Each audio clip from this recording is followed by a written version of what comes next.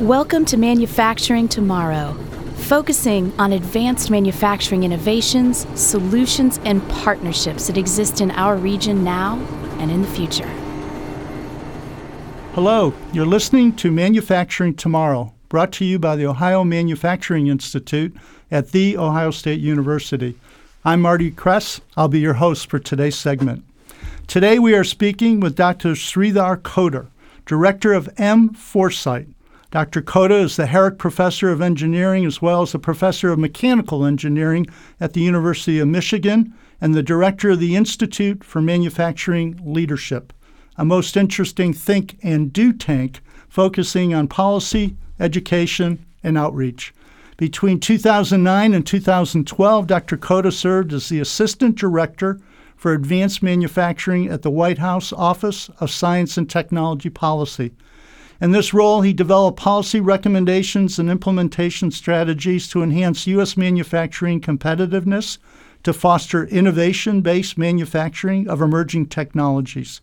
He played an instrumental role in launching several initiatives, including the National Manufacturing Innovation Institutes, the National Robotics Initiative, and the National Digital Engineering and Manufacturing Initiative. Dr. Kota has authored over 200 technical papers, submitted over 25 patents. In his spare time, he's the founder and president of Flex System, specializing in shape-morphing aircraft wings and bio-inspired products. Dr. Kota, welcome to the podcast. Thank you, Marty. Thanks for inviting me. I appreciate it. We are thrilled to have you here today. M-Foresight is a most interesting entity. Could you give us a little bit of the background, what the inspiration for creating it was, and what are your primary goals and objectives? So the background for M-Foresight goes back to when the president announced this Manufacturing Innovation Institutes back in 2011 and 12.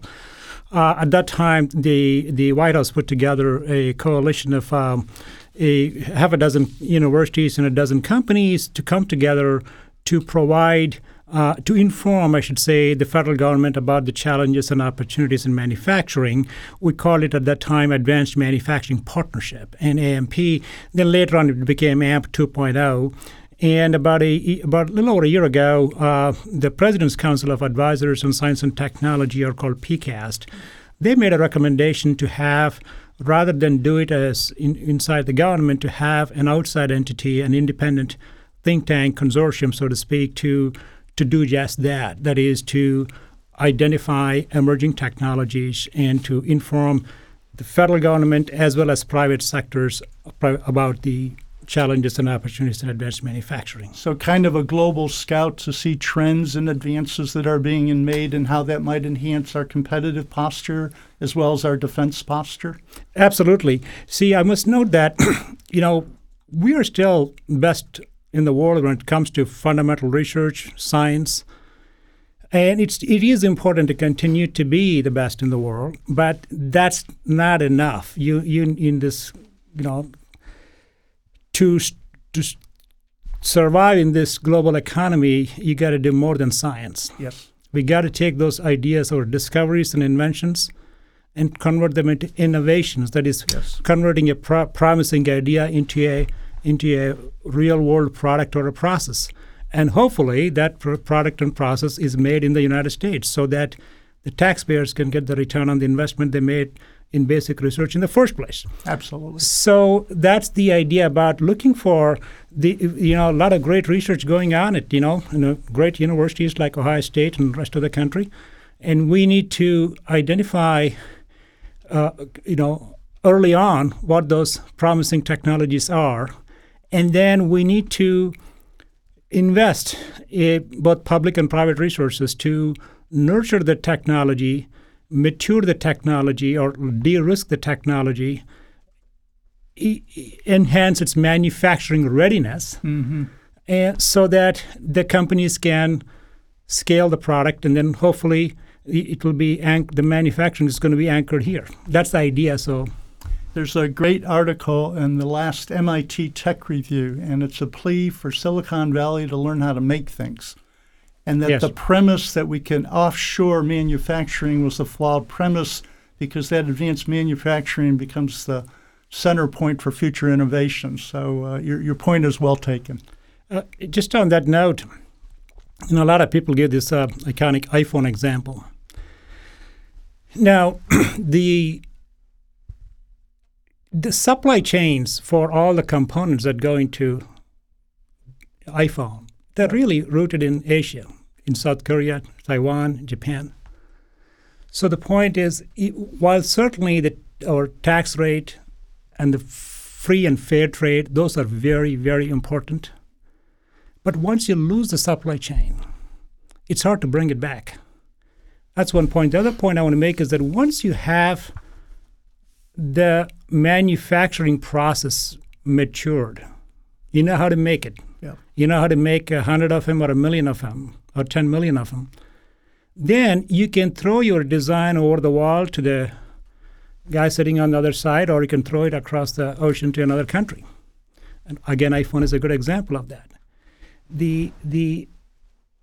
For emerging technologies, what we need to do is when the manufacturing process is being developed, it's being matured, you want to co-locate R&D and manufacturing.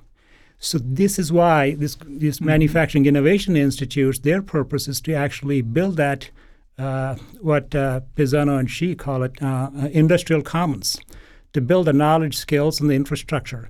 While the technology is being matured, while the manufacturing process is being matured, if you do that here, then you increase the likelihood of the technology being manufactured here. Otherwise, this idea of we'll be the knowledge economy, we'll just do the discovery and let someone else manufacture, that's not sustainable. Right. Not to mention that if you don't make today's high-tech, if you don't manufacture today's high-tech products, you really lose your ability to innovate next-generation products. So the innovation and manufacturing really go together. There used to be a great U.S. senator from South Carolina who, at a hearing on this topic, said, you can't transport weed on a fiber optic cable. So you got to learn how to make things. Exactly. Right? When you talk about rapid, I looked at your website. I saw one of your reports. For you, rapid is months. Could you talk to people about what would a topic be? How do you build the team? And how do you frame your recommendations so that they are meaningful and can be used so that we can impact, either policy or the direction that we're taking? Okay, so this is about one of the activities of our M4Sight, the Alliance for Manufacturing Foresight. So while we certainly function as an independent think and do tank, we also respond to the needs of federal government and private sector to say, if they come to us and say, hey, could you do us a report on this particular topic? And that's exactly what's been happening since we started M4Sight in October of last year. So what they want is timely response, in a matter of months, not a year or 2 or 3. So, for example, we had several federal agencies collectively requested us to put a report, give them some ideas on what are the emerging platform technologies in regenerative medicine. So this was, and they gave us actually 2 months to put together a report. So what we did is essentially we see, by the way, one nice thing about doing at a university setting is, you can pick just about any topic, and we can find experts on campus. Yeah. And it took me a couple of days to learn how to spell regenerative medicine, but then I don't have to know that. But I was able to get postdocs the same day and just brief me on what the landscape of regenerative medicine is, and able to quickly identify various thought leaders in this technology, in regenerative medicine, in industry and academia nationwide.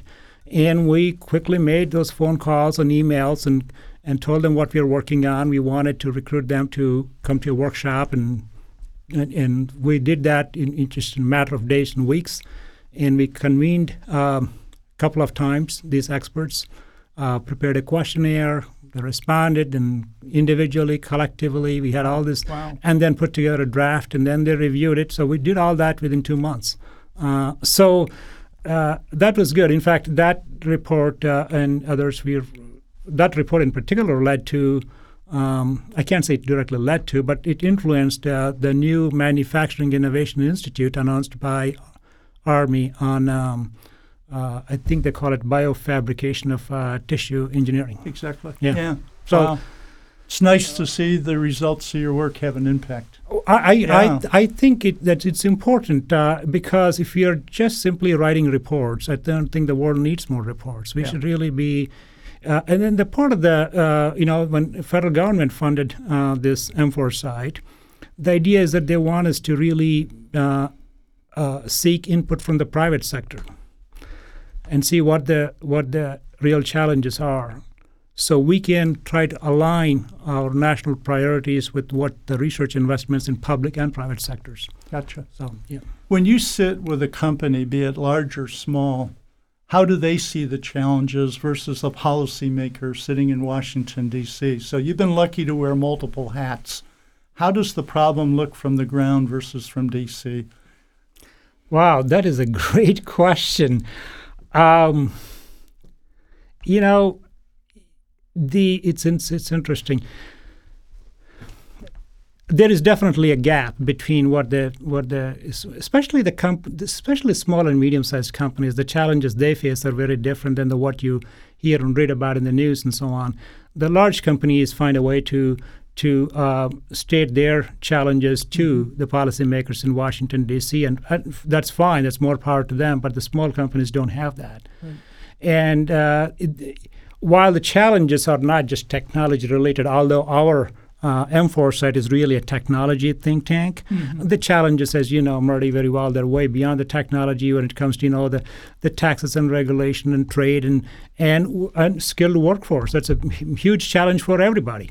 So the again, coming back to M4 side, these are some of the things that we need to go out and hear what small and medium-sized manufacturers are saying, what their challenges are, and that's part of our job to do, at least from the technology point of view. Talk about workforce needs. I know you have strong opinions about hands-on learning is better than trying to make a kid in 8th grade an engineer with a more rigorous curriculum. Talk a little about, when you look out there, what are the skill sets we need to be nurturing kids so making things and understanding systems becomes something that's very attractive to them? And what programs could you highlight that you think are helping to do that? Wow. Boy, I'm trying to figure out where to begin. This is a big topic, but let me just say this. I think America's strength has been, we've forgotten, in real-world engineering. If you go back to World War II, the way we designed and manufactured, fighters and tankers and what have you, faster than the other side. That was one of the important things about how, to talk about how Detroit won World War II, and you heard about it. So Detroit in a generic sense, the industrial Midwest. But now we have, lost some of that focus on engineering. In fact, I was talking earlier this morning about how we keep talking about rocket science. We really mean rocket engineering. Yes. That's the hard part. Yeah. Okay, so there is a difference. We ask, I don't know if you had to dissect a frog when you're in high school. I think most kids do. But which is fine, which is great. I think the scientists are doing great science, and I really hope they continue to do that. I'm talking about why not expose kids to dissecting a power tool. Talk about how things are made. And that's what the curiosity is what turns these creative kids into next generation, Henry Fords or Sikorskys or Steve Jobs. That's what we need to do. And we need to introduce this at an early stage in K through 12 education. So actually in the middle school, even high school is kind of too late. Yeah. That's one. And also the other idea that what everybody has to go to college, I think it's so misplaced. Not everybody wants to go to college. As much as, I'm being a college professor for 20 plus years, so I'm all about college, don't get me wrong, but the point is not everyone want to do that. And there are many other ways kids can succeed with learning trades. And if you're a skilled welder, you can have a pretty, you can start off with a $70,000, $80,000 salary. So, but not only that, if we introduce those hands-on experience early on, the creative ones who want to be innovators and entrepreneurs, and they will go into engineering. Mm-hmm. And if they don't want to go to four-year college, like Ohio State or wherever, they can still be passionate about this kind of work and go to vocational training and get trades and not feel like a second-class citizen because they're passionate about what they're doing, and they'll be very good at it, and they'll be very successful. Yeah. So that's the kind of thing we need to get kids exposed to. Now, you asked about examples. I think the FIRST Robotics, which I know you know very well, what Dean Kamen started, that has had a tremendous impact on kids about wanting to design and build things. One thing, though, those kind of programs are actually are great, and they're actually for extracurricular activities. Right. And I think they should bring those kinds of activities to the mainstream, not just something the kids who are already motivated go and do, but we should expose all the kids in the middle school to programs like that. These are all creative activities, and we should be teaching such engineering in K through 12. Yeah. And one more thing I want to say: this makerspace. Yes. Yes. Earlier you asked about how do you get Silicon Valley to make things. And, Silicon Valley does great things, as we all know. And by the way, the makerspace idea is fantastic. It actually grew out of Silicon Valley. Yeah, absolutely. Yeah, and the tech shop is another idea came out of Silicon Valley. But the nice thing about this grassroots movement in makerspaces and then is the Maker Faire. I don't know. It's amazing. Yes. You go there, you see 20, 30, 40,000 kids of all ages showing off what they built, and the kind of excitement you see only when you go to a volleyball or a football game on a Saturday morning at 6 o'clock. It's good to see that kind of excitement when things are about students and parents there showing off what they designed and built. Exactly. It gives great hope. Yeah. So this is again another program that is really having a great influence on kids. 3D printing is another thing. One thing good about 3D printing is actually getting kids, they can sketch something, design it, and print it and say it in real hardware. That promotes, that stimulates creativity. That encourages them to want to do stuff. The other is it's this idea of velocity. So actually, the head of the Rapid Equipping Force for the Army and the conflicts in Iraq and Afghanistan, he didn't publicize it, put trailers in both countries with 3D printers in them. And every morning he'd have IDEO, the premier design group in California, online with the kids in the field, not the officers, saying, what do you need? The drawing would be there that afternoon, and they print the part off and solve the problem. Exactly. So the world gets real small in that world. I'm pleased to tell you the Idea Factory in Columbus is, as of last year, the largest maker space in the U.S., but it's more intriguing. They bought a 3D printer, and the first thing they did with their printer is print a new printer. Oh, yeah, that's pretty. So that's pretty good. So I know, you've been on campus at Ohio State today. I know you have a lot of similar programs at Michigan. Talk about what captured your imagination on campuses in terms of the same thing, where students now are really designing, very complex systems and things that actually, go down runways, fly, and do incredible things. How does that play into the equation, and you think we should do more of that as well? Absolutely. What we saw today, the kids who are doing this solar car, mini Baja, these are the kids. They're doing it not for credit. They're doing it not for earn money or anything. They're doing on top of all the full load of courses they're taking. Those are the kids we need to encourage, and they are going out and doing it anyway in the middle of the night, working on them. Yeah. Those are the kids going to be very successful. Those are the incredible educational experience they get. The systems engineering, you talked about it earlier. Yeah. Hands-on, that experience is invaluable. We need to do more of that. That's what engineering is about. And also, more broadly, we can engage a lot of disciplines across campus beyond engineering into activities like that. Yeah. We have some programs now. 8 or 9 colleges are working to develop sustainable systems for Africa around food, energy, water, and health. And we didn't think that way 10 years ago. And you also start to realize, it's only those sustainable systems that'll solve the problem. Yes. If all I do is give you a pump, you don't have a chance to make it. The other thing that's intriguing about the world we're in, and you may want to chat a little, it's IT, handhelds, the whole proliferation of devices changes the way we make things, changes the way we set up plants and factories. I know you got to look at the Center for Design and Manufacturing today. That's the other thing that I see happening around the U.S. We didn't talk about network operating systems, and the whole approach to manufacturing is different. So if you're a young kid out there listening today, describe manufacturing today versus where his grandfather probably did manufacturing. Wow, it's very different. I think, the first thing I say is that our companies, the first thing they got to start doing is they should give factory tours. Set aside a day, half a day, 3 hours in a year, maybe every 6 months for the local high school, local middle school.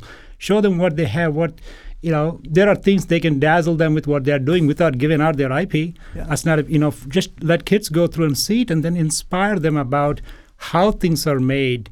And then they will get to see this factory is not like, tightening nuts and bolts on an automobile assembly line. It's far different than that with this highly sophisticated, computer-controlled machinery doing lots of things, not only robots, but, all this highly automated machinery. This is what we need to expose kids to. They have to really see it. Yeah. We can only read so much about it and talk so much about it, and this is something our companies can do and should do that to encourage kids to go into. They're very visual, and they want to see it and touch it, right? Yeah. They don't want you to say, do not touch and put a sign on it. Right. Yeah, learning's different. Once we inspire them with that, about creating cool stuff, then the math and science becomes easy. Instead we tell them that you got to get an A+ in math before you even think of manufacturing or engineering. That is so wrong.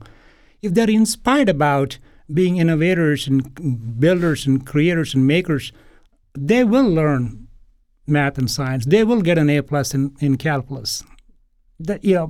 So I think that inspiring them is very important. Having been in the academic side and the policy side in D.C., are you optimistic about where we are and where we're heading, or are there still some key gaps that you think we need to start addressing? Okay, if you get into economic aspects, that's a bigger challenge, and we'll leave that aside for now. Exactly. Talking about science and technology-wise, I'm optimistic. I'm optimistic about at least we are having a kind of a national dialogue on manufacturing. We haven't had that in a long time. Right. That's a good first step, and we've got to again, the real threat to us. It's not so much the foreign competition as much as our own lack of interest in manufacturing, our own lack of interest in engineering. Mm-hmm. Mm-hmm. So this is where going back to how do we get this really creative, students we have, creative kids we have, and again, the entrepreneurship, the creativity is in the collective DNA of this country. That's second to none. Right. Why not expose them to these kind of cool ideas, inspire them? It's amazing. We don't know what they're going to create. Oh, so we need to do that. If we don't, we need to get kids interested in these areas. Yeah. We've done a good job getting them interested in apps and software. Yeah. Now we need the same, that they learn how to make things. Exactly. And then going back to even apps and software too. By the way, I just want to point out there's a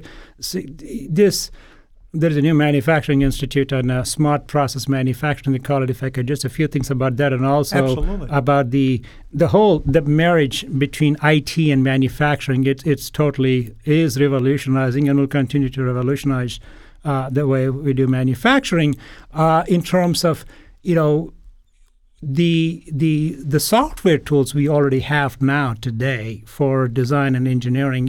It's unthinkable. Right. It's and now you need to. Not all the vast majority of small and medium-sized manufacturers don't use them because they're too expensive or they don't have the expertise. So we need to lower the barriers. We need to make cool apps that are product-specific apps for a particular manufacturing sector particular product sector built on top of the general purpose apps. There's an opportunity there. There are things like in the real time, putting sensors all over the manufacturing floor, collecting real time data, and then have the sophisticated modeling and simulation tools with the statistical models embedded in them so that you can capture errors before they propagate. You can track every part where it came from. And so there are a lot of things you can do with the big data with IT and manufacturing together. And that's already happening. And we need to build the knowledge infrastructure in this country so it takes root here. Absolutely. Yeah. I mean, you walk into a plant now and you got robots recalibrating and 30-minute intervals, and you're going, wow, this isn't yesterday's world. I always try and give a nice soft question at the end to let you promote something. I see you have an event coming with an interesting title, Democratizing Manufacturing. Would you like to tell folks what your goals and objectives are and what that means? So, since you're giving me time to market something, I'm going to market two things. So let me talk about, there's another annual summit coming up too, but let me tell you about the Democratizing Manufacturing. That's a workshop. Again, this is one of the rapid response reports that the government asked us to ask for our ideas. So we are convening a workshop on next Monday and Tuesday in Washington, D.C., and Professor Glenn Dane from Ohio State is going to be there, help me organize that. And this is essentially, we are looking for ideas on, let me put it in 4 different buckets. One is a lot of entrepreneurs have great ideas, some functional prototypes that seem very promising, but they have very little knowledge about what it takes to turn that idea, that prototype, into manufactured product that is safe and reliable and cost effective and what have you. So we are trying to figure out how do we democratize this manufacturing knowledge. Gotcha. What are the intelligent design tools that you can put at the fingertips of designers so that it will guide the designers towards a manufacturable design? What kinds of online tools we can provide? And also things like there are great retired and semi-retired experts and technical and business experts. How do we connect them with startups? You can really ramp up how quickly these guys can, turn an idea into a product. So some of that. And the other one is low volume manufacturing. You can, these 3D printers are lower barriers to print some unique products, but unique, the customized, personalized products. But then if it's a commodity product, we know how to make millions of them once we invest in hard tooling. But the question is, how do you make 5,000 or 10,000 widgets? Exactly. Now, it's too many to print one at a time or 2 at a time. It's too few to invest in hard tooling. So what are those innovative ideas that innovative technologies that will help us produce stuff in low volumes in the United States, not going anywhere else? Then what are the new business models for manufacturing? And we are also going to be talking about and workshopping ideas for how do we integrate the supply chains. That's very important, especially for new technologies. Yeah. How do you get the small companies and startups to be integrated and access to the established supply chains? So all of these topics we're going to be discussing at Democratizing Manufacturing. That is really super. Hopefully, we'll come up with some good ideas with all the experts we invited from industry, small and large, and also from academia, and some from the government. We have this workshop in Washington, D.C. next week. And hopefully, we come up with some good ideas that could lead to some new initiative. And one more thing I want to say, M4Site has our first national summit in Washington, D.C. on September 29th. And the theme for our summit is America's New Manufacturing Moment. We have some great speakers and also some interesting sessions like Game Changer series where people come up and talk for 5 minutes about what one idea is going to be a game changer for manufacturing. And we have another session where people read a 500-word summary of what they would want the next president to do to strengthen our manufacturing. So it's a lot of stuff happening. I like that stuff. I can tell you grew up in D.C. a little. Those are transition plan inputs. Dr. Kota, we are honored to have had you, and we wish you continued success because your success is our region's success. Thank you very much. Thank you, Marty. Thanks again. Thank you very much for inviting me. Honored to have you.